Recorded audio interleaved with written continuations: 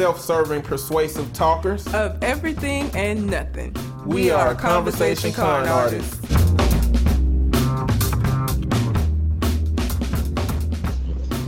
What's going on, people? It's your boy, Mr. On Point. And I am Calamity Red. And we are Conversation Con Artists, back for a wonderful, fantastic, social distanced show. We are not in the same place like we are every week. Right now, we are in our own respective homes. We are. You can find me on Twitter and Instagram at Mr. MISTER_on point. And I can be found at red_calamity. Also, we're still doing the listener letter portion of the show. So if you have a question you would like for us to answer on the show, you can send it to our Gmail account, which is conversationconartist@gmail.com. Or you can find us on Facebook, Conversation Con Artists, and send it to us that way. Although I don't think we had any letters this week just because of the world imploding around us. Yeah, we don't. But that being said, what's going on in the world now is not something that we're interested in talking about. Really not. So it's no news that we can find that ain't related to this week. I mean, I'm pretty sure there's little isolated stuff going on that you can get to in the deep parts of the interweb. So we're just going to have some just regular conversation today. Indeed. So what's on your mind, Red? So I'm stubborn. That's not a shock to people. It's not a shock. I thought I was dropping a bomb. I'm a stubborn individual, and I don't do groupthink.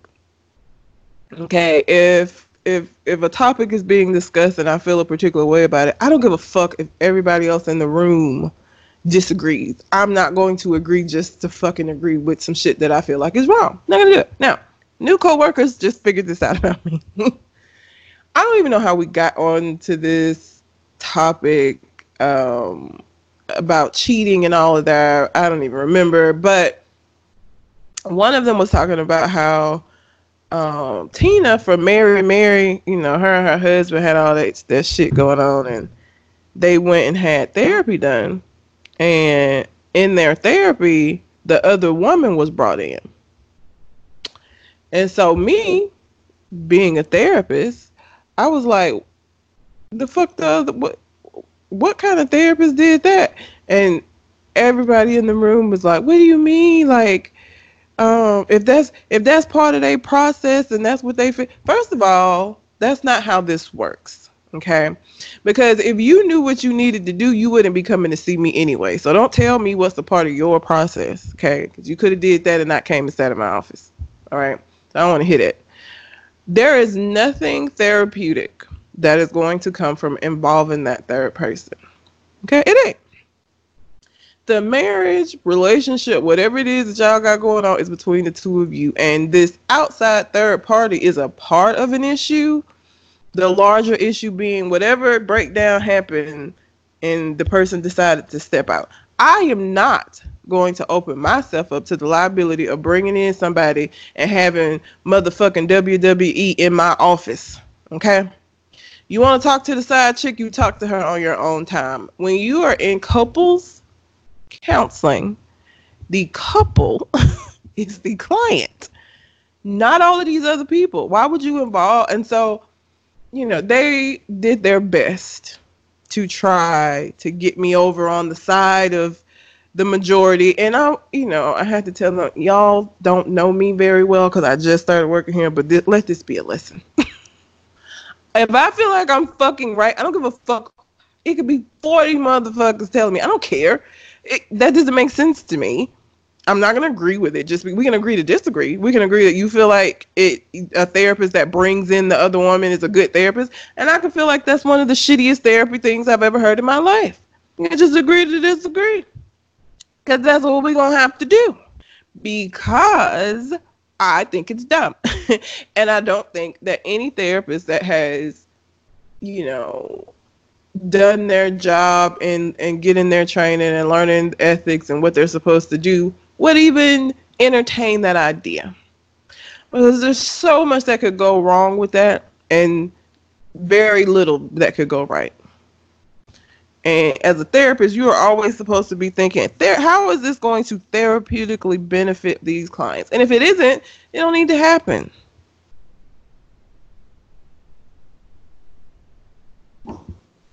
Let me just... Counseling couples is hard as shit. It is. Now, I don't want nobody to think that... I don't want nobody to think that shit easy. Hell no. I hate it. You can be far, far more experienced, but you have no idea what's about to come into that room. You know, they own individual personalities and issues, their own dynamic between them two that's fucked up, the immediate issue that's brought them into there, along with whatever the counselor, my predispositions about relationships is. I got my own shit too. I ain't seen no healthy relationships with my mama. You know, my dad, women used to walk up to me when I was little and say, "You look just like your daddy." And my mama was like, "Yeah, them people your daddy probably used to cheat on me with." And I'm like, "Well, goddamn." You know, today I'm like, "Goddamn." I'm like, what that mean? You know, you grow up and start realizing what shit mean and be like, "Damn." Yeah. This shit's complicated. It is. This shit ain't easy. And so the idea that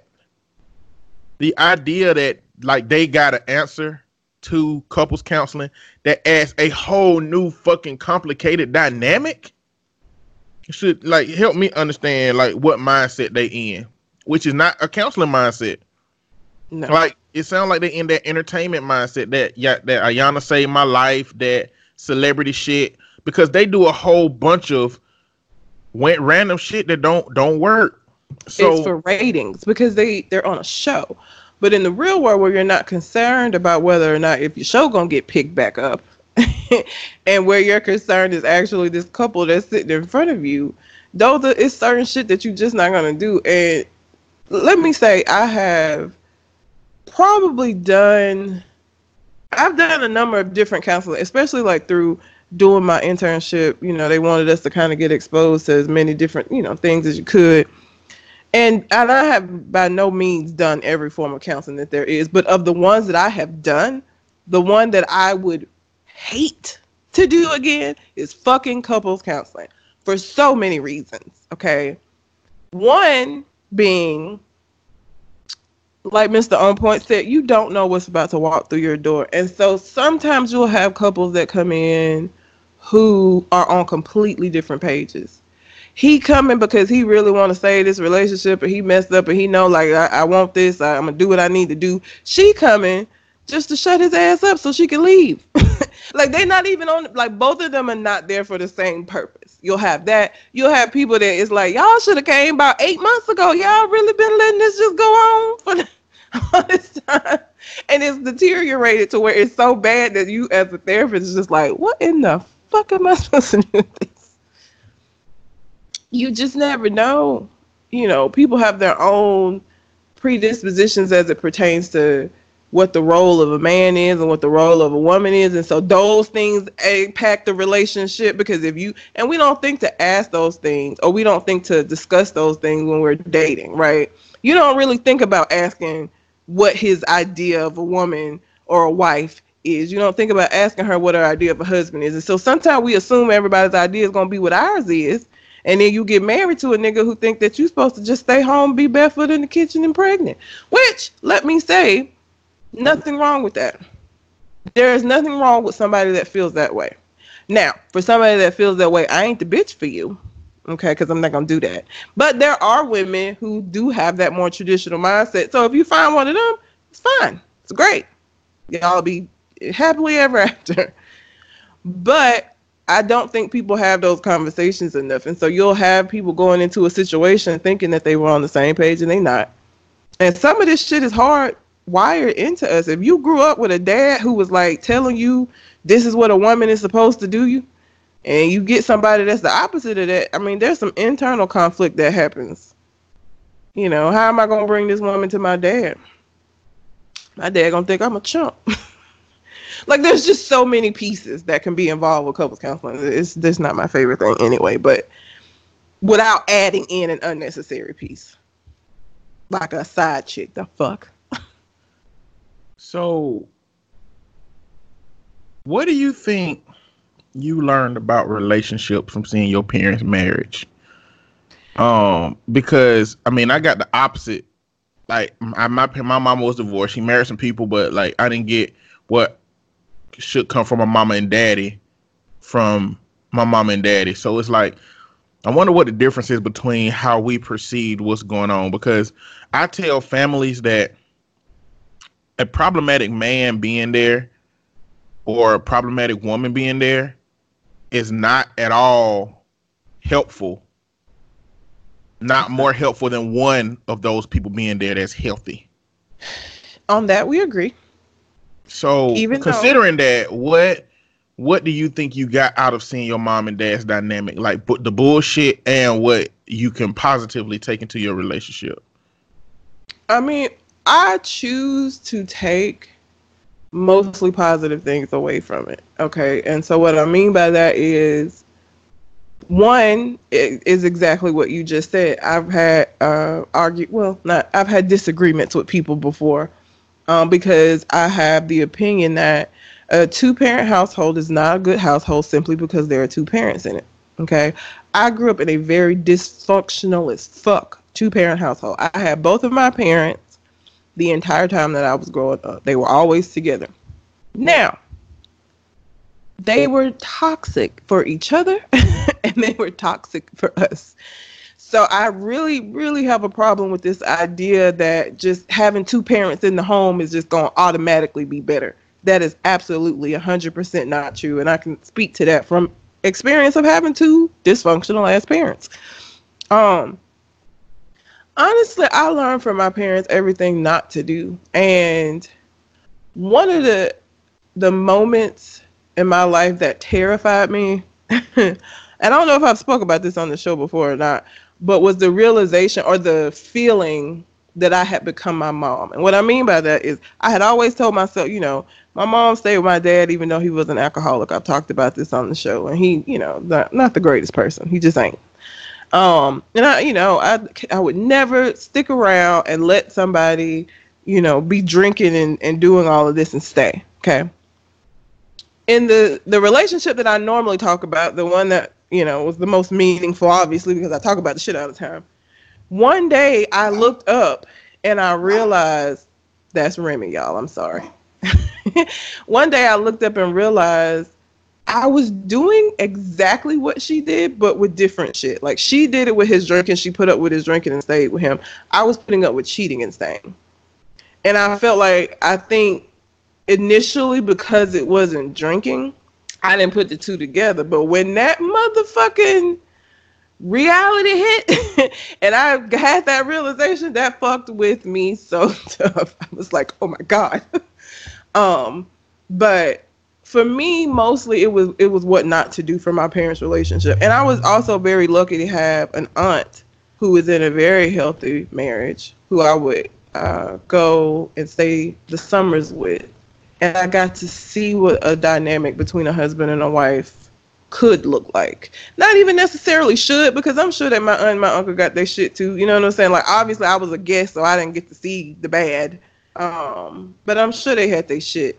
So I won't say I saw what it was supposed to be. They gave me a vision of what it could look like, as opposed to what my parents were doing. And I tell my aunt all the time that I thank her so much for those summers, because, I don't know I would have the outlook that I have without those examples, those 2 examples together. So my parents and my aunt and my uncle. But I learned a lot of what not to do. I learned that your happiness, you always should look out for that. Both of my parents are unhappy as fuck, but they still together. And at this point, I guess they're going to be together till somebody die.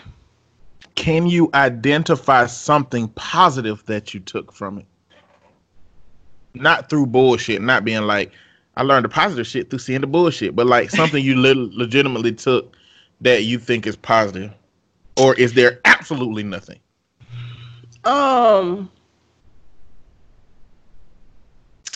Okay, so this is a good thing and a bad thing, but just because of the extent that she took it. But my mom has always been a really good example of you be who you are, and you don't let other people dictate how you're gonna be just because of their behavior. What I mean by that is that, no matter how fucked up situations will be with my dad, she never ever, it was never okay for us to be disrespectful to him.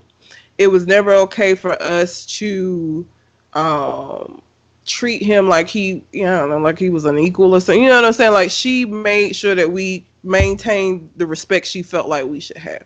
Even though, she could be mad as fuck at him, but she would never let that take her out of her character and out of what she felt like was the right thing to do. Never. And again, I think maybe she take her shit too far, but I do think that was a good thing. Like, she gonna be who she is no matter what you do, and even when the outside people might be like, "Why the fuck do you even still care?" Like, she like, "I'm gonna do what I know I'm supposed to do." It's not determined on what he's doing. So. Okay. I guess that's it. I don't know. I can't think of nothing else. Most of it is from the bullshit. Well, a part of it is like, even though your mama wouldn't let y'all disrespect him, I feel like that grew a big gap between how you're supposed to, like, how you perceive kids' roles when it comes to adults. And somebody posted on Facebook. I'm trying to find this post real quick. Hold on, give me a second. Let's see if I can find this post real fast. He basically said, hold on. Y'all ain't got nothing to do. If y'all quarantining right, y'all ain't got a goddamn thing to do.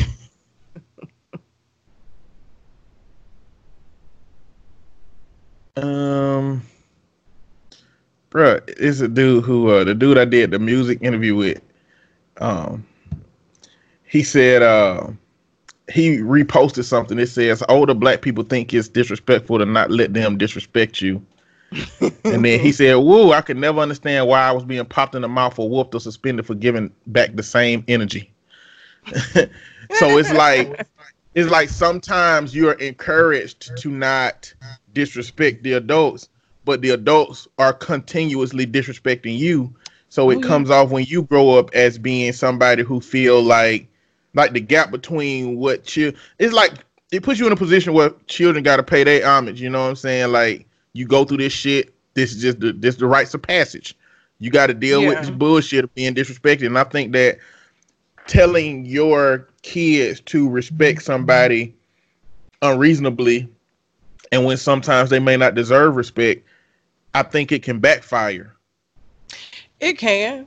I think my outlook on stuff has always been so very different from my parents. So from her example, I did not take that. Like, I would never have my kids in a position where somebody is disrespecting them on a regular basis, and I'm like, well, you still gotta no. That's why I say, like, it was a good thing, but she took it too far. Like, her belief in that this is what she was supposed to do, so she was going to do it at any cost. She did take it a little too far. So I would absolutely 100% like, no. Absolutely fucking not. I don't think that you just get respect simply because you old. That's not how that works. You being fucking now, that's not to say I think kids need to be out here cussing out old people and shit, but I don't know, when you be talking about kids, sometimes you be talking rough as hell. You know what I'm saying? Like, you be talking like you your mama. You be talking like you the mama you described to us. You know what I'm saying? I wish my child would, shit like that. Like, I don't know how soft you would really be when it comes to those moments. I don't think you're gonna be your mama, but you talk like your mama in it. And I'm just, I be trying to process, what that perspective is. How will it change when you have kids? And how much of it will be that once you have a kid and you start realizing like that moment where you realize you was doing the same shit with your dudes that your mama was doing with your daddy with different shit. At what point will you be whooping your kid and be like, oh my God, I'm my fucking mama. This whooping is causing me more satisfaction than it is grief. You know what I'm saying? Honestly, I think I talk a lot of shit. As evidenced by these fucking dogs. You see how my dogs do what the fuck they want to do. Like, I talk mad shit, but these dogs, listen, there are lines that they know not to cross, but for the most part, these little niggas do what they want to do, okay? Again, Remy, when I had my house party, went around to the front, like, broke out and just sat at the front like a fucking stalker. I hope I'm going to fall somewhere in the middle. And I mean, part of what I feel like I gain from working with teenagers, the teenagers that I work with, that I still work with, is that I'm hoping I remember these experiences, because I do not want my kids to feel how some of my kids feel about their parents. I don't want to be that. Now, obviously, I'm going to be the person in their life that's going to have to make decisions that they're not going to like. So we ain't going to be besties, okay? I don't even have that's not even a goal. But I want to be the kind of parent that my kid know that they can come and talk to me about shit. And I'm going to respond to it in a way that makes sense. In a way that makes them want to come back and talk to me about stuff. Even though they know you're not going to get away with this shit. Okay? And I'm not going to be with it at all. But you also know that I'm not going to stand in judgment of you or like, I don't know. It's a delicate balance. I kind of want my kids to fluctuate up to bestie mode sometimes. Like, I don't like the idea that being perceived as a friend by your kids is automatically shut down before they even hear or before you know what that looked like. I think that I like my kids to have the level of trust in me that they come to me with important shit that they would a best friend, knowing that I have to deal with it in a parenting way. And I think that there's a way to create that kind of relationship, but not if you automatically have the mentality of bestie mode don't exist. If you walk into it with that, I don't think you're going to make the decisions that make you say, how can I get this kid to feel like they my friend? Like, think about your mamas and how she treated you. There was no way you was gonna go to her and tell her nothing goddamn serious. Hell no. So I guess thinking about, so what would you do different than your mama that would represent your child being able to trust you enough to tell you those things? Because a lot of it got to come with how you choose to handle the issues that show up. If you handle them more reasonably, different outcome. If you handle them like with an iron fist, then clearly it's going to be secrets and hiding and getting away with stuff. Well, with my mom, it wasn't even necessarily about an iron fist as it was. I didn't feel like I could trust my mom. And what I mean by that is if I did something, the whole motherfucking extended family was going to know about it. Okay? I skipped school. And she literally told every single living person on our family tree. And so it's embarrassing. I had, other relatives wanting to come and talk to me and shit. And it was just like, why would this need to go outside of the house? Like, why would this not something that we just handled here? You tell me how you feel about it. Like, why was this something that and so she did that a lot with a lot of stuff. And so that's one of the things that I had always said that I was not going to do. Like, we handle the shit in our house, and it ain't that black folks keeping secret, because There's a line there. But like, I'm not going to be putting all of this shit out that you come and tell me that everybody don't need to know what's happening with you. I'm going to be grateful that you came and told me about it. And like, I mean, as far as now, their dad, not going to leave him out of the loop. But my mom literally would be on the phone with my aunts and uncles. I'm talking about making call after call after call. Talking about some shit I did. And it's like, what the fuck? Why? Why are you doing this? Why do they need to know? If you're going to punish me and handle it, like, what the fuck is the point? So, like, she would do that kind of shit. And so that made me not want to talk. Because I might as well just call a family meeting, okay? And just announce to everybody whatever it is that I need. So, at the minimum, with your child, you're not going to just put their business out there. No. To everybody else. Now, do you think it's an obligation to... Is it an obligation that you and your husband both always know about everything, or do you feel like it should be based on the relationship you have with that child? Like, if it's a boy and it's a mama's boy, or if it's a girl and it's a daddy's girl, you know, would y'all have some kind of pact to where if she come to you with something that you feel you need to keep, then do what you need to do. If it's something I feel I need to keep, it's do. But you know, we do need to communicate somehow that, you know, I'm handling the issue with such and such, or do you feel like everybody should always know what's going on? No, because I mean, even with doing therapy with other people's kids, right? You know, the law does not really allow for them to have privacy, but I allot for it, and so I tell them, like, everything that you tell me is not going to be confidential. Okay, it isn't. If you are being hurt, if there is something that I feel like your parent needs to know, I have an obligation to tell them. You know what I'm saying?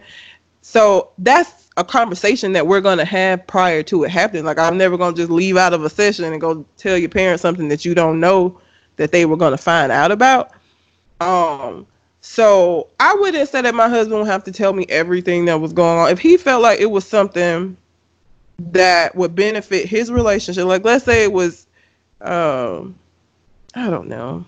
The most icky thing I could think of that I would probably just not even want to fucking know about is, let's say he caught our son masturbating and had a masturbation conversation. I don't even know that. You know it. You okay, handle so... if you feel like you handled it and everything is cool, I'm not gonna get upset because you didn't come and tell me this potentially embarrassing thing about our son. Like, I'm not gonna get upset about that. Okay, so I was talking to you about a story that I read that came from Reddit, and it was basically about a son that the daddy assumed was doing something sexual with the dog. That's different. Found out he was, and then decided to. You was like, you know what? I'll handle this. No, I'm not gonna tell her because it'll upset her. Yeah, no. So there is a level of things that you always have to know. Yes. So. I don't know. There's a level of, so something that is a natural part of a child becoming older, and it may be a little embarrassing. You don't have to bring me in on that. That is not a natural part of adolescence. That is crossing over into some mental health issues. I need to know about that. Okay. I need to know that he is fondling the dog's balls. Like, no, that's the problem. So to finish the story with what was going on with that situation, the dad caught the son, where the dog was acting weird. They took the dog to the vet. The vet said the dog been penetrated somehow. He went to the son's computer, found bestiality stuff on his computer, and went to the son, you know, angry, and said, look, son, we'll handle this. All right, not gonna tell your mama, just promise me you won't do this no more. Son said, I promise I won't do this no more. So some months go by, and the dad see the son in the backyard playing fake tug of war with the dog, fondling his balls. And so he confront the son again, and then he bring mama in on it at this point. The issue is that mama was so angry that he didn't talk to her about it the first time. And the way the story went, it seems that she was mad about their communication, not necessarily about what the kid did, and so it kind of trumped that situation. But then she started calling him the dog fucker, and it upset him, and so he moved out and he left. She didn't believe him basically, and then she found out the son was doing it. Then she felt bad about it. Then the dad came back, got the dog, cussed the son out, and eventually the wife and him got a divorce from this, and moved on. And now the wife is, sucking dick for crack. You always in that story like, what? Oh yeah, she's just sucking dick for like it's not a big deal. That is a huge jump from the beginning of that story. You know what? She fucked up. She fucked the fuck up. She should have listened to her damn husband. At least gave him the benefit of the doubt that, man, what if what he's saying about my son is true, and handled that situation that way. She let whatever bullshit communication issues they had trump that. And you know what? If she got to suck dick for some crack because of her decision making, then I guess she gonna get a lot of crack. Means she gonna suck a lot of dicks. But it was just, okay. So clearly that is a mental health issue. That's a mental health issue. What is an issue? So I imagine that there's other issues that you would be okay with, if your son came to you and said, please don't tell daddy, and it's not really that serious. It would be okay to handle stuff like that for you. Yes. Okay. So do you think that perspective comes from that same dynamic, that even so, there's still some things that, you need to have that you can handle by yourself without telling anybody? You think that came from my mom telling everybody? Yeah. No, I think it just comes from, again, doing the work that I do and seeing that, parents need to be a united front. Especially with like more major things. So like some of the small stuff, I wouldn't get upset if he handled it, and I would hope he wouldn't get upset if I handled it. But like, and that we would trust each other to have the discernment to be able to differentiate between what was something that we both needed to be like, okay, this is some serious shit, and where it's like, okay, you handled it fine. I don't think it's impacted by, because some of the stuff, let me see. Was there anything that my mom did that with that I could see that like she, I didn't do a lot of bad shit, so no. Like most of the shit that she did that with, it was shit that could have just been handled in house. I get my punishment or whatever, and that be it. Like, but she would go on and on, and it was just too much. It was too much. Again, so coming to my mom became, okay, she ain't gonna keep a fucking mouth shut. Like if I go to talk to her about it, then everybody else is gonna know about it. So I might as well just tell everybody if I wanted that to be the case. So at the bare minimum, not telling everybody's business, and with select things, working it out yourself with the child that came to you, opening it up in order to build trust with your child, so that they will feel comfortable with you communicating with them. Yes. That's my goal. So it also means that you got to manage how you respond to those things too. Like even if they trust you enough to talk to you, because you're not going to tell the whole family, if every time they do it, you go off, they're going to be like, not finna tell her because she's just going to go off. True. And I hope, again, and I know this is going to be different with my kid. I know that there is a bit of distance in doing therapy with other people's teenagers. But at this point, I done heard so much shit from that that I'm just like, you did what? What the fuck? That my reactions to things isn't as over the top as it probably would be if I wasn't doing the work that I do. I hope I can carry that over when it's a kid of my own. Because some of this shit these kids come and tell me internally, I'm like, what in the fuck is wrong with you? Why would you think that was a good idea? The fuck? What are you doing? What are you doing? But outwardly, I can't do that, so I don't. Outwardly, I'm just like, okay, let's figure this out. Back it up. Let's rewind and start from the beginning. So I'm hoping that some of the, and I tell my kids all the, like the kids on my, that I work with all the time, I am so hopeful that the lessons that, because I learn stuff from them all the time. And it's more than just slang, because they be saying shit, and I'm like, I don't know what that means. I'm so old now.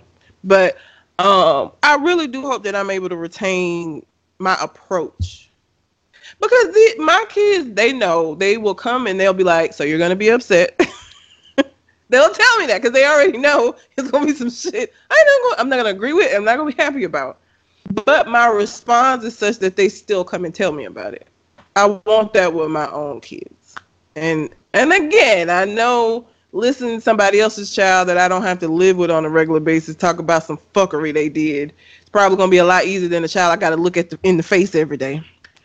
But I'm hoping to be able to retain some of this for use with my own kids. It's one of the great things about doing what I do is I get a deeper level of understanding how to respond to stuff, how to not overreact. So yeah, I don't know. What about you? Because your mom's approach was very religion based. Yeah. Not with my first stepdaddy so much. He was a pastor and we went to church, but she wasn't seemingly as devout early on as she got later on in life, you know. Now he was a pastor, he was a street corner preacher. Like he had been to jail for stealing cars and went back to jail for something after he had already married my mama, you know what I'm saying? Like he was on some bullshit. The other one too. Other stepdaddy was a preacher, crackhead, hell. You know, they say interesting my mama might as well have waited outside the jail for a nigga that said he was a pastor. You know, versus meeting him at a church. You would have cut out some misconceptions. If you just said, I met him at the jail, that would have made more sense. Because if you say you met him at the church and they happen to be fucking ex-jailbirds, that shit's different. It is different. She didn't meet no regular niggas, but my mama, I hate to say it, but she wasn't really intentional about a lot of shit she did. She didn't do a lot on purpose. I think she went off of feeling, and what she say is God talking to her, and she still do that shit today. I don't know what God talking to me look like. I really kind of feel like God talking to her is random shit happening in the environment that she attribute to something that she was thinking about. You know, like I feel like if she was just asking herself a question and she see a commercial that say, this question answered, then she'd be like, God said that. And I'm not saying that's not how God talk to people. I just don't know. I don't have a gauge. Or do she like hear some, you know, fucking shadowy voice walk every time she goes somewhere and be like, how do you know? And how would you know if that was to your question? How would you know that that's God and not schizophrenia? I mean, I guess schizophrenia at some point get to a level to which it's telling you to do dumb shit. It never fails. Like, ain't no level of responsible schizophrenia. You know it. Ain't no schizophrenia to just tell you, go pay your bills. Go buy groceries. You're out of milk. Schizophrenia voices don't tell you shit like that. Schizophrenia tell you that it's a milk. It's a milk on the top of that bridge that's waiting for you if you go get it with $100 bill attached to it. So people wonder why the fuck you on the top of that bridge, and they be like, "Oh, the voices told me it was some milk up here with $100 bill on it." And people who see you and hear you and be like, "This bitch crazy," you know. But you believe, so ain't no responsible schizophrenia. If it was schizophrenia, we would know. So she's saying she is not mentally compromised at the moment that we know of. But she's saying that's God telling her to do all this shit. So either it's some voice in her head telling her to do shit, or it's, you know, she's taking signs from the environment. And another thing she do and my cousin do is they'll be going through a problem, open up the Bible, read the whole page, and whatever makes sense to what the problem is, that's God talking to them. You know, it's like, I just opened up the Bible to this page, and it said, forget lest ye troubles, worry, go get some gas. And then I knew I needed to go get some gas. That's how they work that shit out, you know. But because my mama did not do so many things with that intention, I don't know what I saw intentionally that she did. I don't know what she saw that helped me as it pertains to relationships. She really kind of kept us out of what that first relationship looked like because he was abusive. I don't remember nothing about that relationship. It's like during that relationship, we spent most of our time at our grandmama's house. It seems like on purpose. She told me recently, though, that she used to whoop him with a belt. I said, Mama, that's domestic violence. She said that when she would want him to talk, and he wouldn't want to talk, he'd just be in the mood to not talk. And she would like hit him with the belt a couple of times, and just hit him with the belt a couple of times, and he'll eventually be like, "Stop, woman!" And she was like, she was ready to run. You know what I'm saying? If she had to, but she said at the end he would be talking about it. You know, and I'm like, he just reinforced your problematic bullshit by answering your questions after you done whipped him. You know, and I'm like, and you know, it gave me some insight now because this was about 3 weeks ago. It gave me some insight now to my mama's relationship situation and how she dealt with relationships and shit. You know, even going to my next stepdaddy where, you know, he took us to Atlanta one time and we were just walking around the whole city, went to Atlanta Underground. We was with him the whole time. And when we got back, my mama believed deeply that he had went and slept with somebody while we was there. And we was with him the whole time, you know, and we went to somebody's house and they went upstairs. But he did not stay upstairs long. We didn't stay in that house long. And I guess he could have clapped some cheeks in a minute and a half. But my mama still, the reality is we don't know. And my mama didn't have the evidence to support any of it. So it was paranoia at best. You know, even if it was true, she didn't have any reason to believe that it happened. So that helped me realize she's a part of the fucking problem. But that ended with him picking up some Stacey Adams shoes he had bought that day and hitting her across the face with them.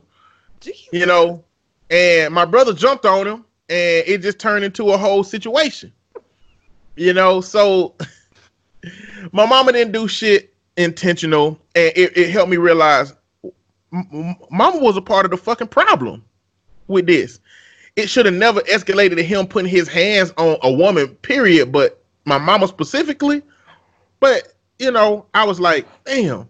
And so we went next door, and we was at my grandmama's house. My mama went up to her bedroom that she used to live in. We lived next door to that house. And she sat on her bed and cried. And I told myself in that moment, I'm not going to be the reason a woman cry. You know, but I also was like, she did this shit. She started this. She fucked up. We was with that nigga. Like, he didn't do nothing. And she created this issue. Like, I mean, clearly at some point he was going to go across the head with a shoebox for something. But it didn't have to be that moment. She did that, you know? So I've been presented with a whole bunch of nuance. So let's start off with my pops. I don't remember much about my pops, but I remember my mama being alone for some time, right?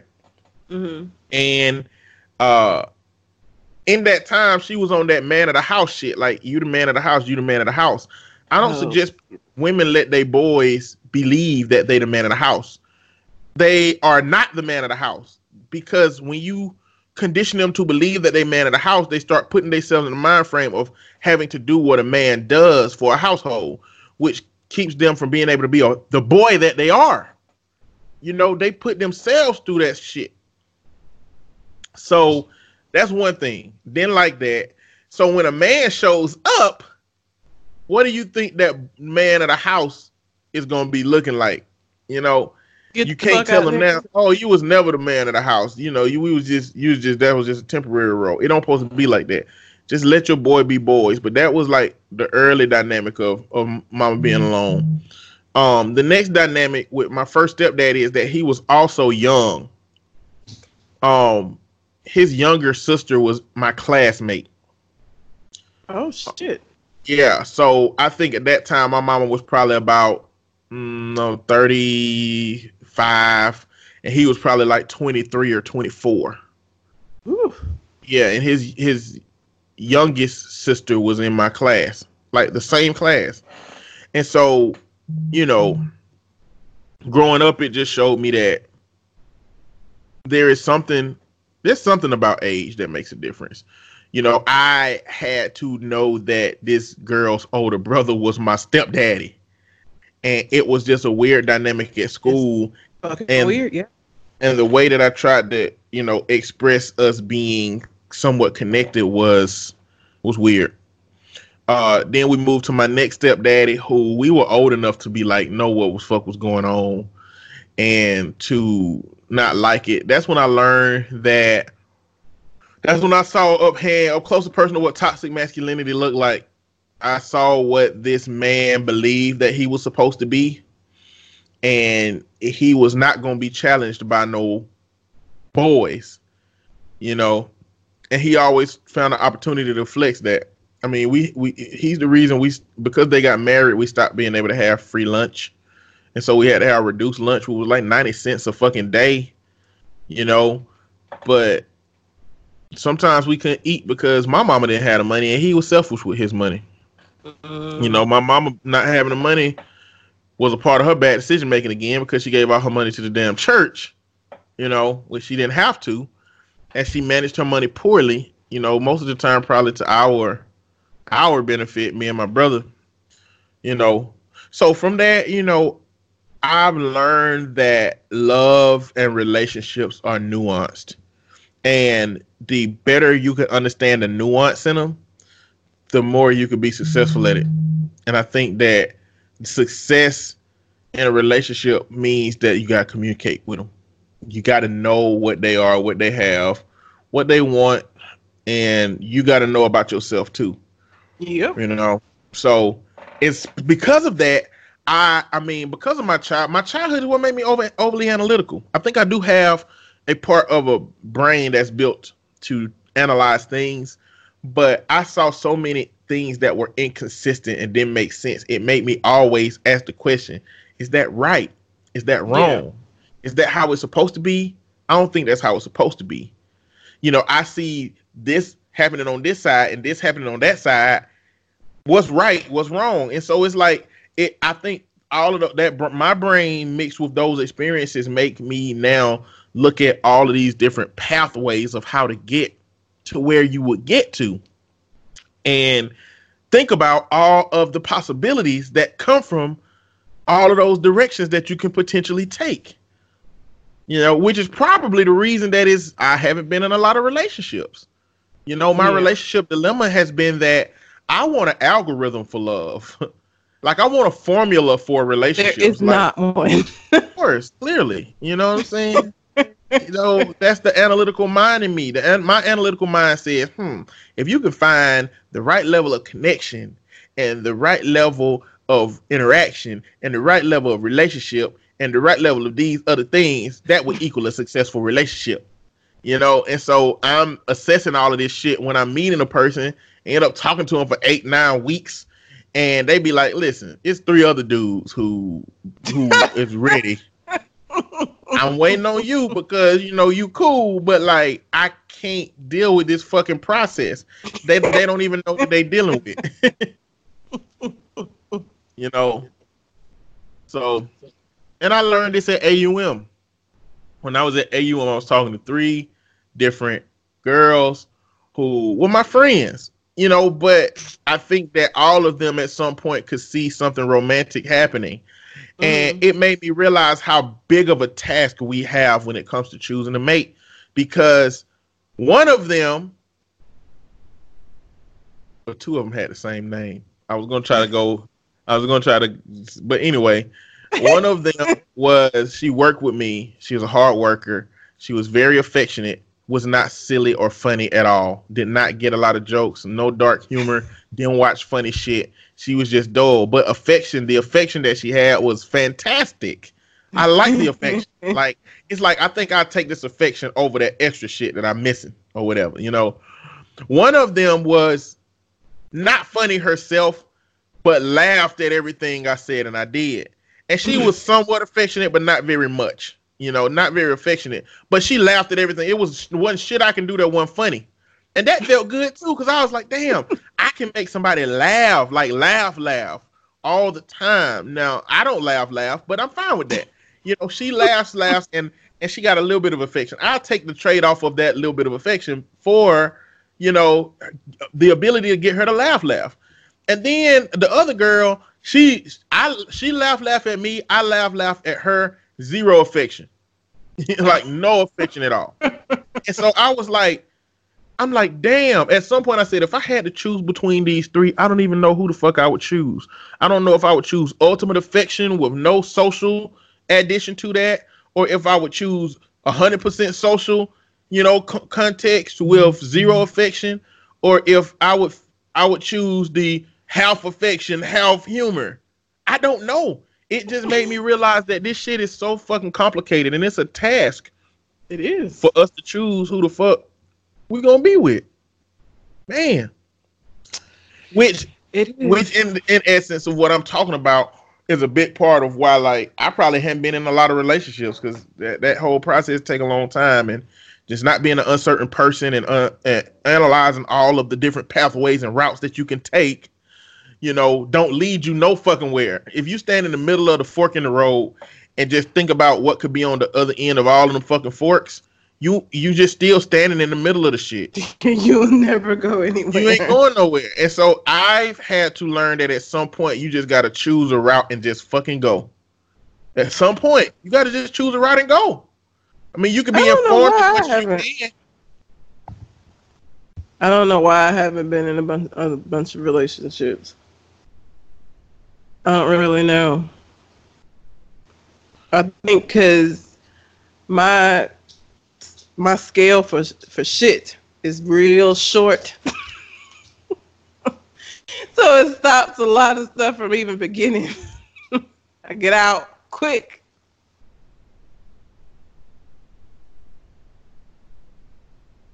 I mean, that's how it be. But, you got to think back and see how available you made yourself in relationship related shit. I have. Are you sure? Yes. When? I made myself overly available. How so? And that's why I'm so careful about it now. Like, what do you mean? I'm not going to say I was a ride or die, because I ain't never been that bitch. But, I mean, I would drop stuff to do stuff with the person that I was with. If I had made plans and he decided that he wanted to do something, I would drop whatever it was that I had planned to do. I don't know. I guess I'm wondering. I'm thinking more along the terms of emotional availability. Because right now, you got an emotional blockade up. You are like your emotional mindset right now is like a fucking police checkpoint, to where, yeah, it's a whole bunch of people that, they know I ain't got shit going on. I'll go through this fucking little checkpoint. But a lot of people are turning around once they realize it's a fucking checkpoint. And they texting all their people saying, listen, don't go down Gin Street because that bitch got a blockade on it, bro. Like, you got something on you, don't go. That's what you got that now. I was like, when did you not have that? When were you young and naive and just letting whoever come in, no stoplights, no sign, no stop signs on the streets, or none of that shit? The last major relationship that I was in, and before that, like, the Red that exists now is a direct result of that last relationship. So prior to that, I put up with a lot of shit. Shit that you probably wouldn't even believe, knowing me now, that I would. Like, well, I need one of the I don't believes if you feel like being transparent. If you don't, that's fine. But one of the I don't believes. What is something I did? And if it makes it easier to talk about it, this ain't you. This is you. That's two different people. I used to be embarrassed about how stupid I was and naive. I think at this age, I'm like, I don't give a fuck. But I want one of the I don't believes. I went to a strip club because the guy that I was with wanted to go. And we went to the strip club. It was a women's strip. Like, it wasn't even like, I don't know if they have, unisex strip clubs, but it was a women's strip club.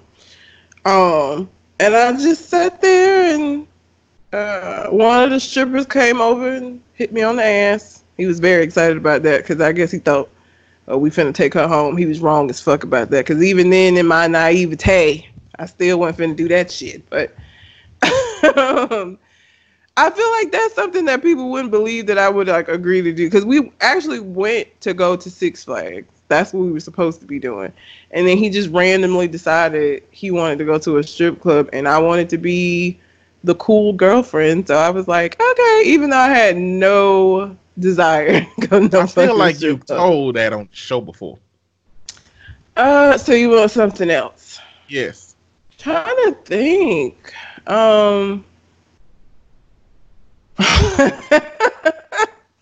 Uh-oh, something just popped up. You've been trying to subdue. Oh, we got one. So, the guy that I was dating, what happened? He had got kicked out of school because of grades and was just not really, he didn't know what he was going to do. So he found a job with this place called Montgomery Alarms. This is when I was living in Montgomery. So the alarm company like ADT, right?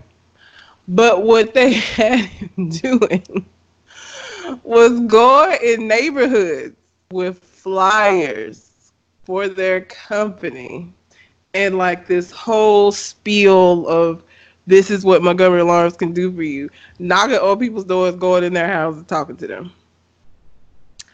I went to work with him. I already had a job, so like this, I'm doing this in my own time. But I fucking went with him, walking around bad neighborhoods in fucking Montgomery, Alabama, knocking on doors, sitting in people's house. Like some of the people would like cuss us out. Some people would invite us in, but you don't know. It was weird. That was fucking weird. But again, I wanted to be a good girlfriend, and I was like, okay, you know, he's asking me to do this with him. I'm gonna go and I'm gonna walk these neighborhoods, and it was fucking summer. It was hot, and I did that with him. I probably did that shit for like a month.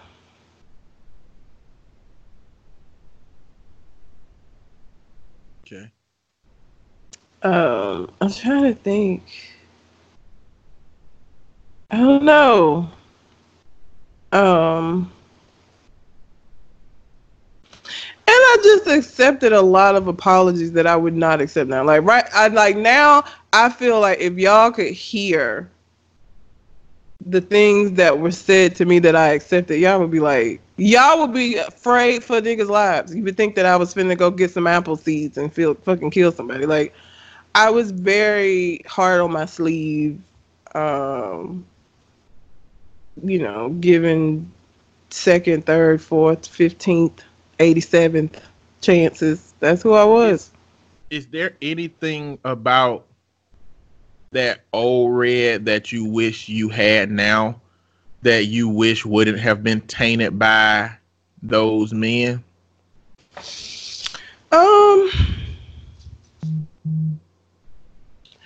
I think I was a lot more comfortable. Like, I pay attention to everything. Even if I don't say anything. One of the things that came from these bad relationships was me feeling like I needed to be a lot more alert to what's going on and what's being said and what's being done. I'm not as carefree, I feel like, in relationships as I was, because I believe what people told me. Like, I believed you were a good person until you showed me that you weren't. And even after you showed me that you probably weren't the best of persons, I believed that there was potential for you to change. So I think I was a lot more hopeful, a lot more open. I like I said, I analyze everything now. Even if I don't say anything, I'm not that person that's always gonna be like, it is. But please understand that my wheels are always turning. Because I feel like I have to pay attention, because I feel like I missed so many things that were so dumb that I'm like, I'm not finna be dumb again. So I think I missed that. I think it was a more enjoyable relationships were then than they are now, I think. I probably talked about both of these stories, but I got one story where it was about the girl that I used to work with at Red Lobster. And then I got one story about the girl that I met when I was in North Carolina. Which one of them you want to hear about? North Carolina. Okay. So I met this girl on eHarmony. And, you know, I've been thinking about doing one of those paid ones again, because after the pandemic is over, of course. Do it now. We got a lot of people paying for them apps now who don't normally pay for them. That might be decent. People ain't got no money. I feel like... No, the people who got money got it. So, you True. know what I'm saying? Your odds increase. If they can spend money during the pandemic, then shit. Sure. We met on eHarmony. Don't do eHarmony, though. eHarmony sucks. Do Match.com if you're going to do one of them. Okay. But it's, I met her, and we hit it off real easy, real quick. Started hanging out, and I was like, she quickly became the reason why I fooled with North Carolina. And because everything else was going downhill in North Carolina at a certain point. Living with my sister was going downhill. College had gone downhill. Work sucked. I was broke, you know, living paycheck to paycheck, barely. And we were cool. I remember the first time that we was going to have sex. I had a condom in my wallet that it'd been there for like 3 years. I've been sitting on this thing nearly every day. I opened up that condom and it's like powder came out of the bed. That's how old it was. And then when she came in the room, she was like, I got condoms. And that was a new concept to me. Women having condoms was a new concept to me, right? At that point, to me, it just meant like, oh, damn. Like, how often are you having sex with people that you got condoms chilling? So that's my mindset. And then she bring it out and she throw one of them gold wrappers on the bed. That's a Magnum. I was like, I ain't got Magnum meat. What the hell is this? But I mean, it was fine. I mean, it wasn't like a damn tube sock on a stick or nothing. You know what I'm saying? It worked out fine. You know what I'm saying? It was perfect. I can use Magnums. It's all right. I don't need a Magnum, but I can use Magnums. It's fine. And not only that, but the first night, and this seemed to be something that get women. Like, the longer that you are a dude that don't make it sexual, the more that desire to have you builds up for women. I don't know. And so, I mean, we was in the foreplay and stuff, and I was like, hold on, we do not have to do this, because once we do this, it's going to change everything. And she was so fucking befuddled. That's the only word I could think of to use. She was like, what the? We just don't do this. And she thought about it, and we didn't do nothing that night, but we did it the next night. But like, it was different energy, because it seemed like she respected that I respected that. Want to treat her like a piece of meat. Women like that shit. We do. But she was like my last line of defense for staying up there, right? Mm-hmm. And the way this shit developed was like it was so crazy. So I was over her house a lot. I was living with my sister. And my sister was cool until she had her baby. She was pregnant the whole time I was there. It's like once she had her baby, this mentality kicked in that said, I don't need nobody to help me raise no child. And she started charging me rent in a place that I came to find out that she was never paying rent in herself. Side note, she got her house by accident. It was a foreclosure, and the bank people gave her the key before they finished the paperwork. So she just moved in. They never knew she was living there. And the people didn't follow up on the property until like 3 years later. Damn. It's like these big companies acquire properties and don't do shit with them. So my sister was living there literally. And then they came and found out she was living there. Was like, okay, leave. And I was like, man, if I could live somewhere for 3 years and motherfucker at the end just say leave, I'd be out there bitch in 5 days. You know what I'm saying? For that 3 years worth. But anyway, that's beside the point. I felt like at that point she was taking advantage of me, and I was like, I wasn't spending no time over her house. I was spending time over the other girl's house. I had bought my TV over there. I was playing my game over there while she was at work. Nigga, you moved the games over there? Yeah, I mean, I was over there all the time, and she worked a real ass job. She was like a mathematician or some shit. She worked in statistics on a college campus doing numbers, some kind of shit. And I was like, okay. So she was gone from like 8 to 5. So I'd be playing games and shit. So we were not in a relationship. And she was like, I want to be in a relationship. And I said, I'm not quite ready for a relationship. I didn't know what it was that was making me hesitant. But I said, I don't want to be in a relationship. And hence my mentality was, because it's on me that we're not in a relationship, I'm not checking for you. I'm not demanding anything from you. I'm not expecting anything from you. You don't owe me shit. You want something from me that I've chosen not to give you. You don't owe me nothing. And so, one night, I tell her that I'm coming to your spot. And she was, I said, I'm not coming to your spot. I'm going to my sister's house. She's like, okay, cool. And I changed my mind because my sister had texted me or something happened. I was like, I don't want to go there. I'm gonna go to your house. And I text, she said, okay, cool. I'm going out with the girls. You got the key. Just do your thing. And I'm like, okay, cool.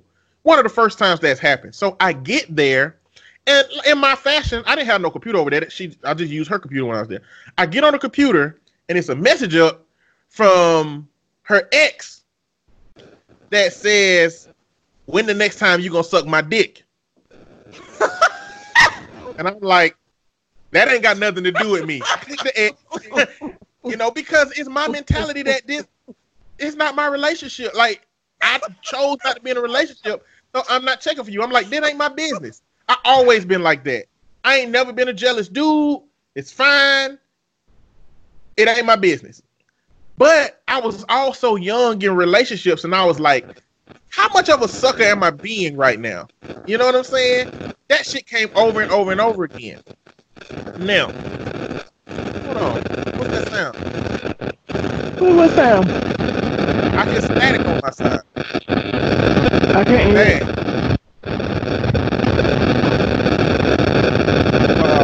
I don't know. You still hear it? It's gone now. The time was 1:08 when that shit started. Okay. Anyway, we stopped it. All right. So at this point in the story, I want to add several components to it. Okay. During this whole time, she's been bad-mouthing her ex. The entire time. She has never had a positive word about him. He's always been not shit. He's always broke her heart. He's always done her dirty. That's the only input that she's ever talked about him. And I'm like, well, damn, he fucked up. So I didn't look at that message long enough to know when the date was or anything. I just saw it and exited. Now, the second component is, if y'all know anything about Yahoo Messenger or knew anything about Yahoo Messenger, because it ain't live like that no more. No. Yahoo Messenger has a built-in archive mode. It automatically archives every single one of your messages from the jump. You don't have to turn it on. You have to turn it off. So that's the second piece. Yahoo Messenger, you've got to turn off archive. So I knew this already, but I'm like, okay, it ain't my business. And I logged out of her Yahoo. I logged out. So as long as she's logged out, I can't get back in. I need her password and shit, right? Mm-hmm. I'm done with the situation. I'm finished. Like, is we finished or is we done? I'm done.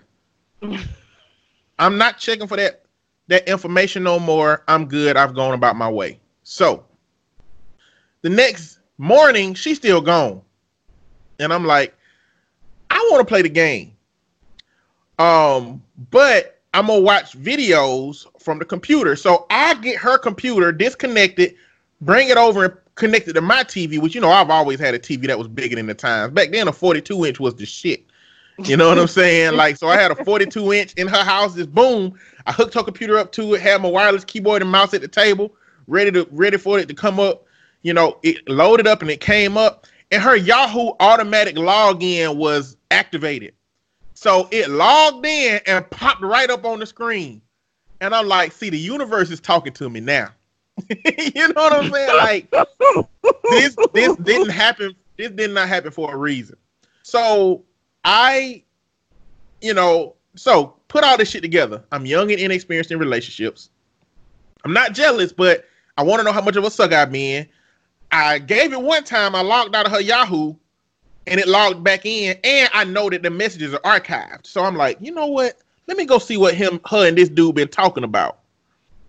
And a large bulk of their conversation since me and her been dating was about me. Wait. Like, about you? Yes, about me. At some point, she told him there's this guy I like that I want to be with, but we haven't made it official yet.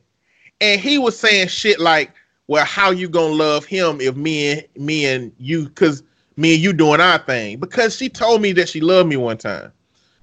That was while we was having sex, so I don't really count it.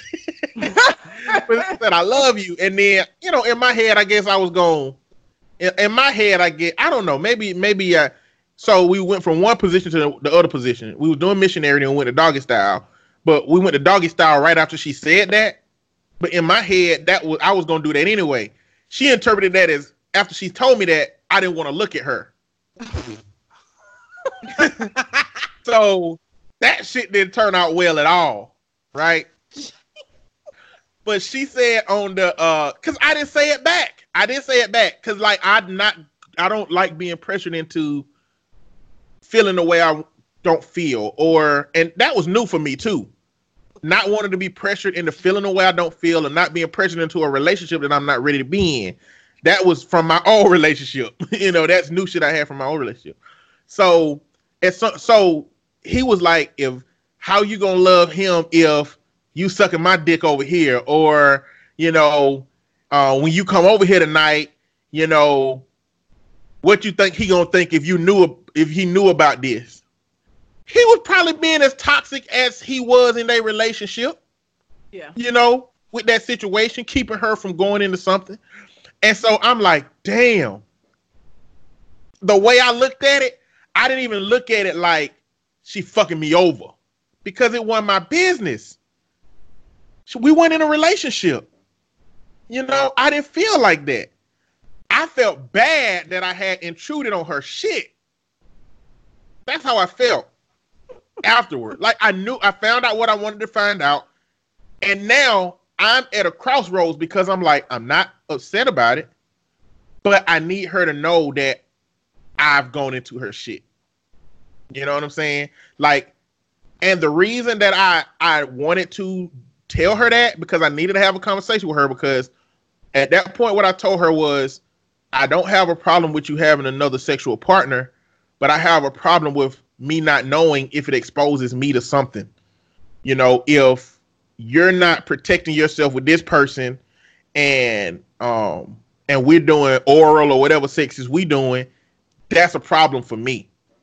Mm-hmm. I didn't approach it like I'm mad about this or nothing like that. I just was like, I'm sorry I went through your stuff, but if you got another sexual partner, it's healthy for me to know. And she reacted in the way that I think she is supposed to react if I was angry. Like, she ended up. Have you ever seen an abused dog? Like, when you go try to pet them, even though you have all the good intention, they still rush up into the corner like they did something wrong. That's how she started to act. She started to act like I was supposed to be harming her when I didn't have the intention to. I was supposed to be angry at her when I didn't have that feeling of that emotion. And her acting like that fucked up the relationship dynamic for me. You know, I told her over and over. I said, "Look, we went in a relationship. You can still do what you want to do. I'm still okay with us doing what we doing. Yada yada blah blah blah." But that whole situation, man, it fucked me up. It fucked me up, like, because I actually wanted that to become something more, and it couldn't because of how she was behaving. And then, like, for the next 4 years, she would call me when she was really drunk and say, "What would it take for us to be together?" Oh my God. And I'm like, "We don't live in the same place no more. Like, are you moving here?" You know what I'm saying? She's like, "You can move back up here." And I'm like, "Nah, I'm moving on." You know, and at some point she stopped calling, but like, damn, that was a crazy situation, man. That's my eye-opening situation for me, because it's like it ain't worth it knowing somebody's business. It like that shit wasn't worth it. It wasn't worth it. You got to figure out what you're gonna do with what you learn. Yeah, exactly. You know, now I don't want nobody to suck some meat and then come over kissing me on the cheeks. You know what I'm saying? So I guess it give me some insight to know to ask some questions that wasn't gonna be asked, I guess. You know what I'm saying? Like, I don't want to put my hand in your hair if it was some skeet in there last night, you know? Oh, yes. Don't. Look, don't act like some women ain't into that. Some women love that junk. Anyway, I'm just saying. I have a reasonable, like, you won't want to be with a dude who got squirted on by a girl last night and it's still on his jewelry. No, I wouldn't. While you hugged up with him. You know what I'm saying? Like, that is a legitimate concern. Like, I don't want no exchange of no juices and none of that stuff. And I should have the right to know and whatnot. But you gave your situation, I gave my situation. That is not the worst of the two for me, but that's the one I gave you. Well, I think that I have probably only broken 2 hearts in my dating life time. One being a high school boyfriend, and I only feel like that was a heartbreak because I was the first person he had sex with, and I feel like you kind of put, I don't know, you put that. He did. Let me not say this because maybe not all men do this. He put that like way up, and so I think he thought we were gonna go off and get married. My mom would have loved that too because she liked him, but oh Jesus, no, could never. And then the second heart that I think I broke was the heart of somebody who recently offered to fly me out to Texas during the Rona. Oh, damn. So, let me explain that story. You broke the man's heart, goddamn. Well, so, okay, listen. When I met him, I was actually dating you know what? I was dating the first guy's heart that I broke. I was dating him. We were fucking kill streak. I know. I don't know what's going on in my life at that time.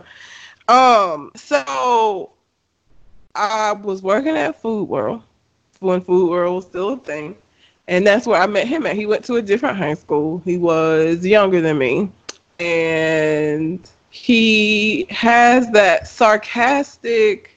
Like, I like somebody that can verbally spar with me. Like, I love that shit. It's amazing. I really enjoy it.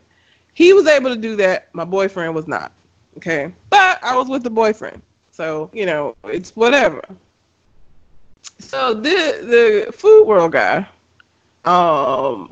developed like a crush on me and wanted to date me. And I was like, you know, I'm dating such and such, you know. I told you that when I met you, I was dating him, and you know, he would start doing little shit like leaving flowers on my car when I got out work. It would be some flowers or he would buy these cards and write all his feelings inside the card and leave it on my car. And my boyfriend at the time, he was so fucking I don't need somebody that's gonna whoop my ass. I'm not one of those people. But I do need somebody that I have a strong personality, okay? So I need you to be able to be like, yo, Red, no. No. We're not doing that. He was not that, okay? He was not that at all. Okay. So he finds out about the cards and stuff. And he was just like, oh, okay. Oh, he must really like you. And I'm like, what? Because if he had came to me and told me some bitch was leaving cards and shit over his car, I'm coming to your job. Where he at? We need to have a conversation. Okay. That was my response. His response was like, oh, that's nice. And Food World got asked me to go to the prom with him. And I had no intentions of going. But I just wanted to see what my boyfriend was going to say. And you know what this nigga said? Oh, are you gonna go? Am I gonna go?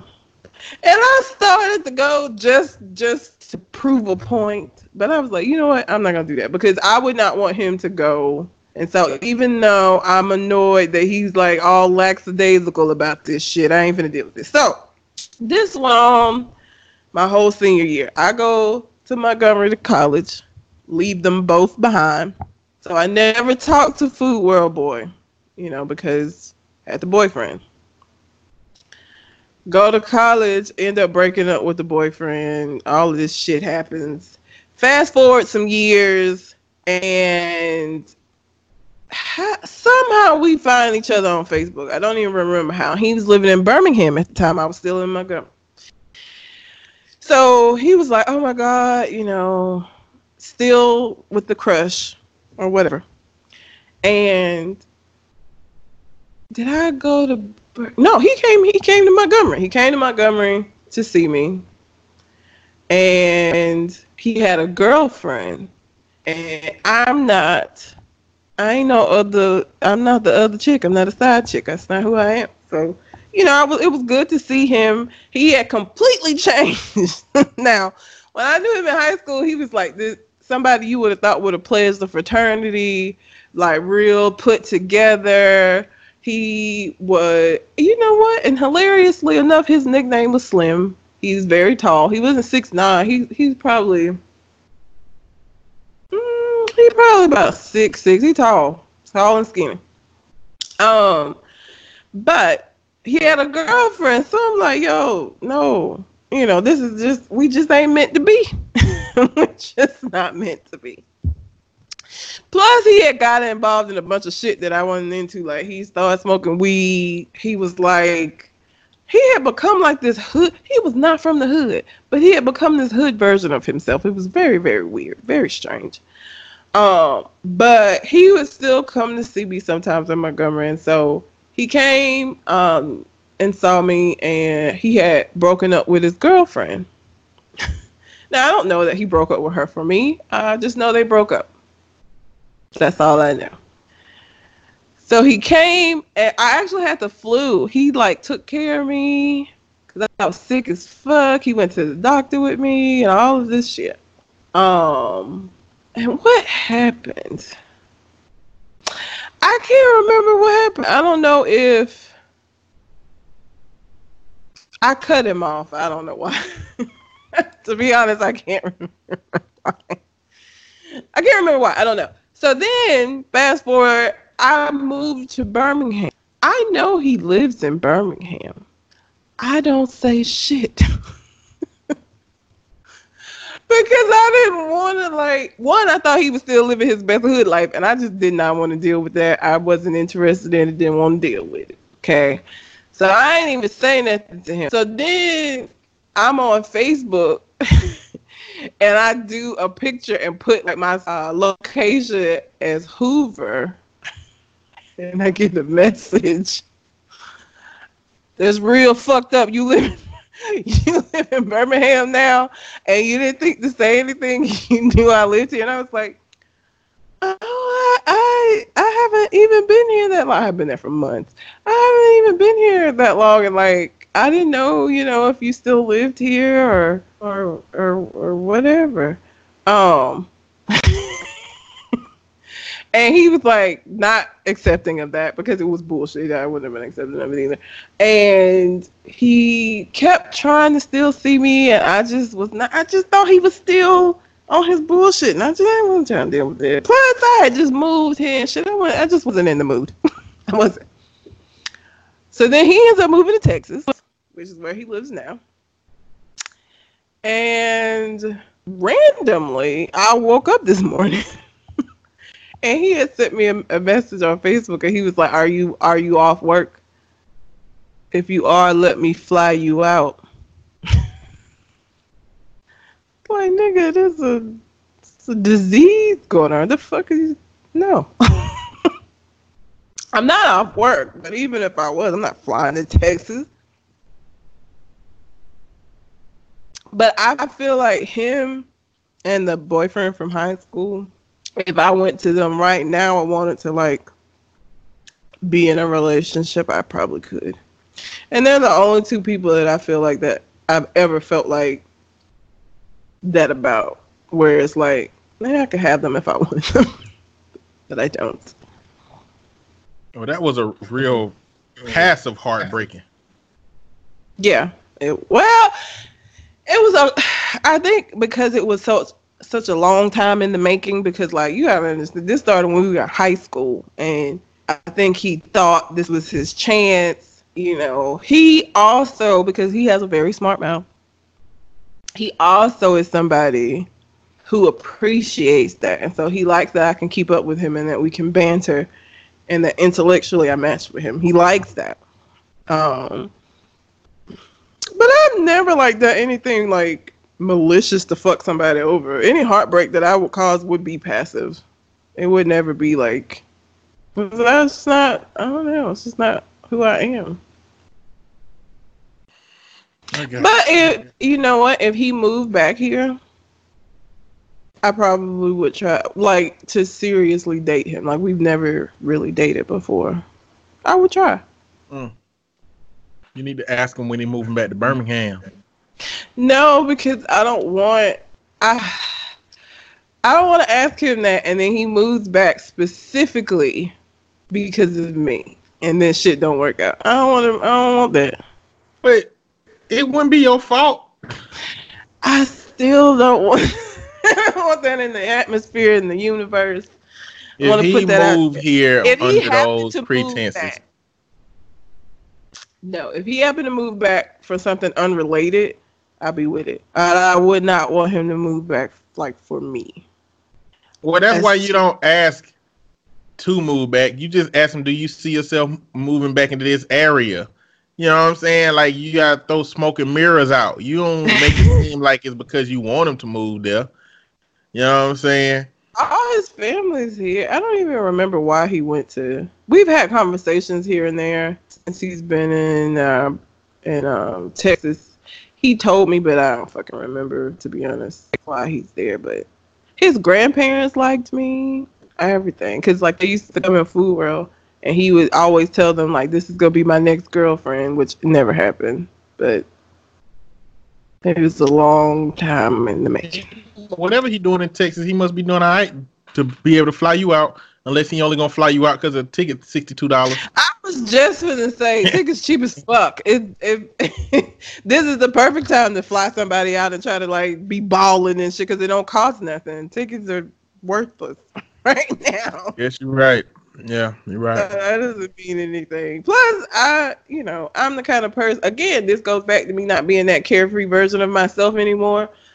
I would pay for my own fucking ticket, because I feel like I ain't finna get there. You done flew me out, and now you feel like I owe you something because I'm the reason I'm here. Like, no, nope.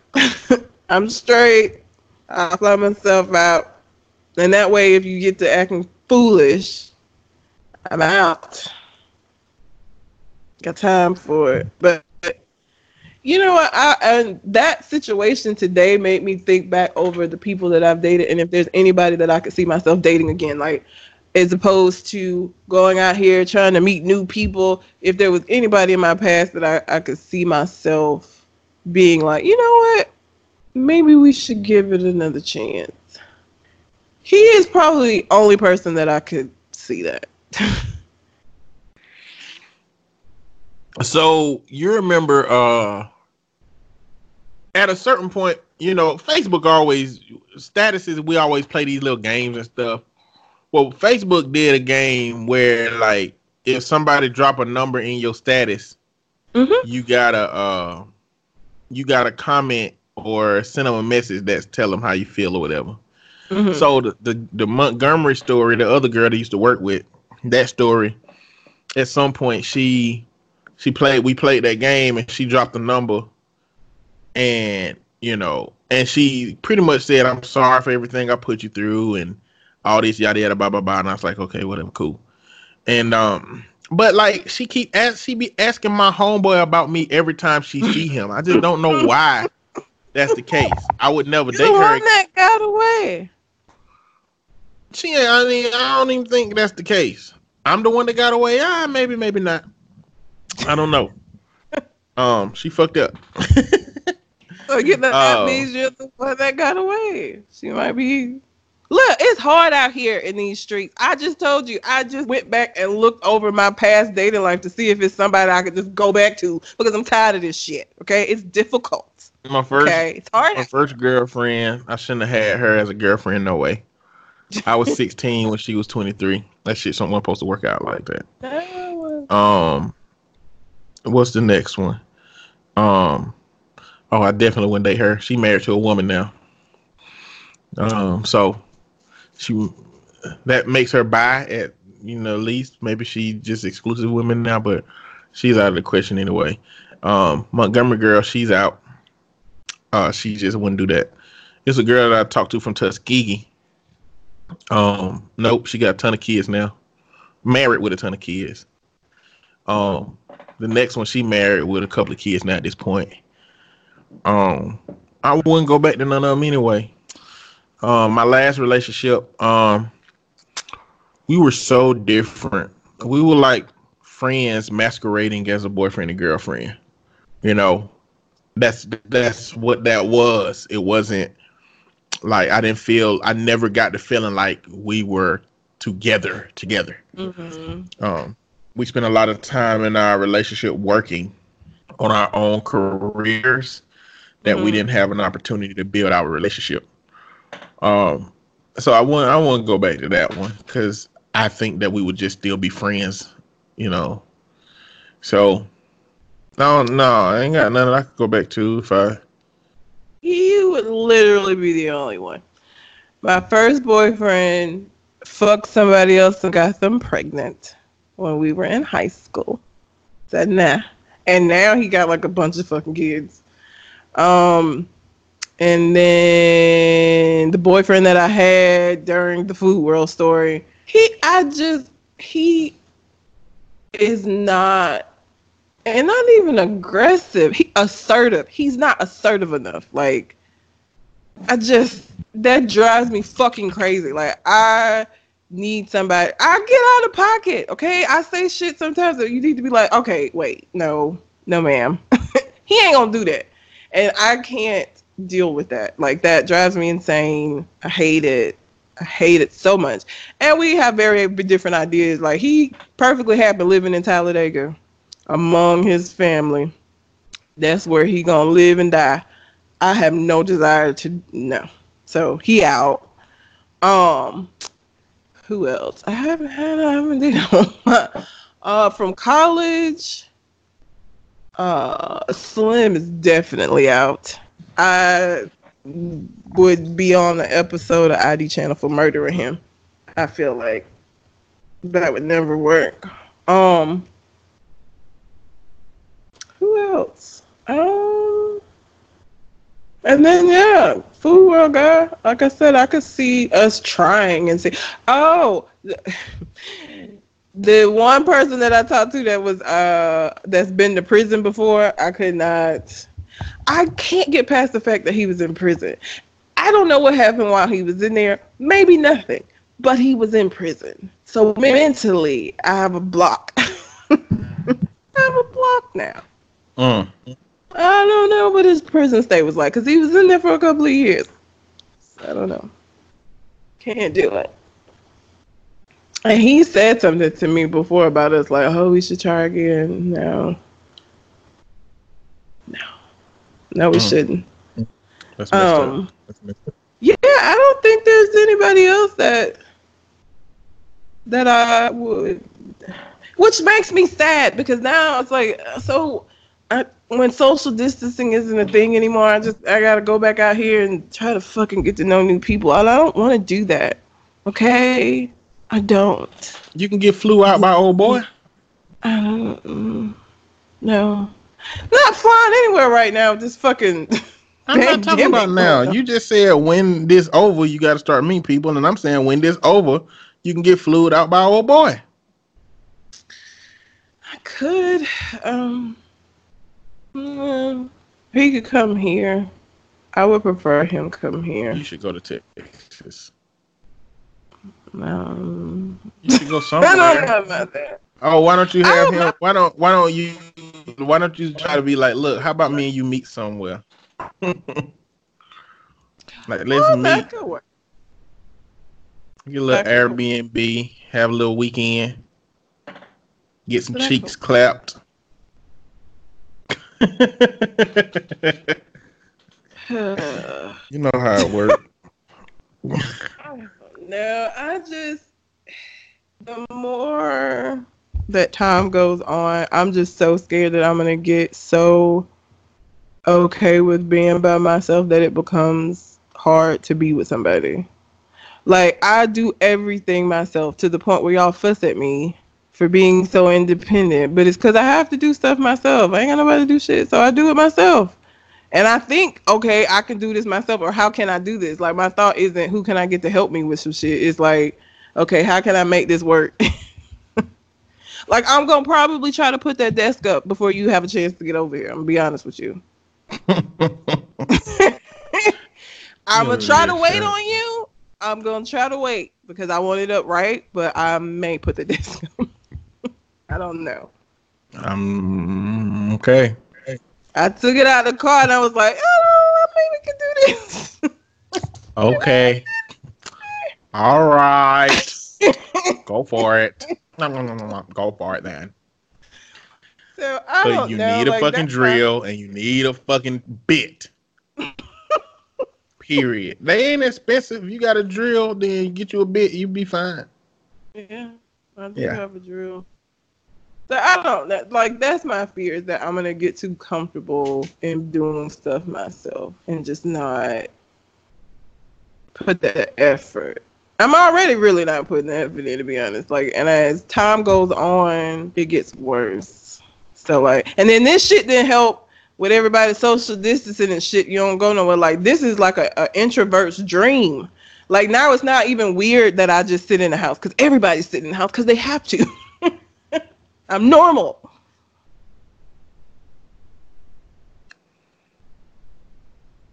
Yeah. I don't know. Well, I mean, we ain't got quite 2 hours. We close, but you know, I think we had a pretty good conversation about relationships. I did. I hope that the listeners will listen and give us some feedback. Like, let's have a conversation. Because if we're all stuck at home, well, I'm not stuck at home. I still have to go to fucking work. I'm one of these people that are the first responders type shit who has to still go to work, be around people. But I would just like to know, like, are there people in your life, if you're listening, that you feel like you could go back to? Like, if you look back over your history of relationships, is there somebody that you feel like, maybe? Fuck that. No. Fuck that question. That is a yes or no question. Fuck that easy ass question. We got transparent on this podcast. I want to know who done broke y'all goddamn heart. I want to know what happened. I want to know what your worst goddamn experience with another person was that you are willing to tell the world. That's what I want to know. Holla at your boy. Holla at your boy. Look, let's set up some way y'all can call and record in or something. Goddamn, let's do some, let's do some Skype sessions talking about this shit. Let's bitches on the show. We're gonna have to find ways to spice this shit up for the next few weeks, because right now the whole world is Corona. That's kind of it. So, and we don't want to bring a show to you every week of just fucking talking about it. I don't even want to talk about it, to be honest. Like, even if that was what y'all wanted, I don't want to do it. Talk about it. If you don't know nothing about the coronavirus, you definitely didn't come to a podcast to find that shit out. No. It's too much shit to tell you what's going on. We ain't the first line of defense for that. No. So, if you have some ideas on some stuff that you want us to talk about during this weird ass time in the world, leave it. Let us know. ConversationConArtists@gmail.com, or hit us up on Facebook. Let us know. All right. You got anything else on your mind? I don't. My dogs have been pretty quiet. I'm very proud of them. They're going to get a bone. All right. And if you get flew out, you'll get a bone. Okay. All right. Until we got the next conversation. We out. Holla.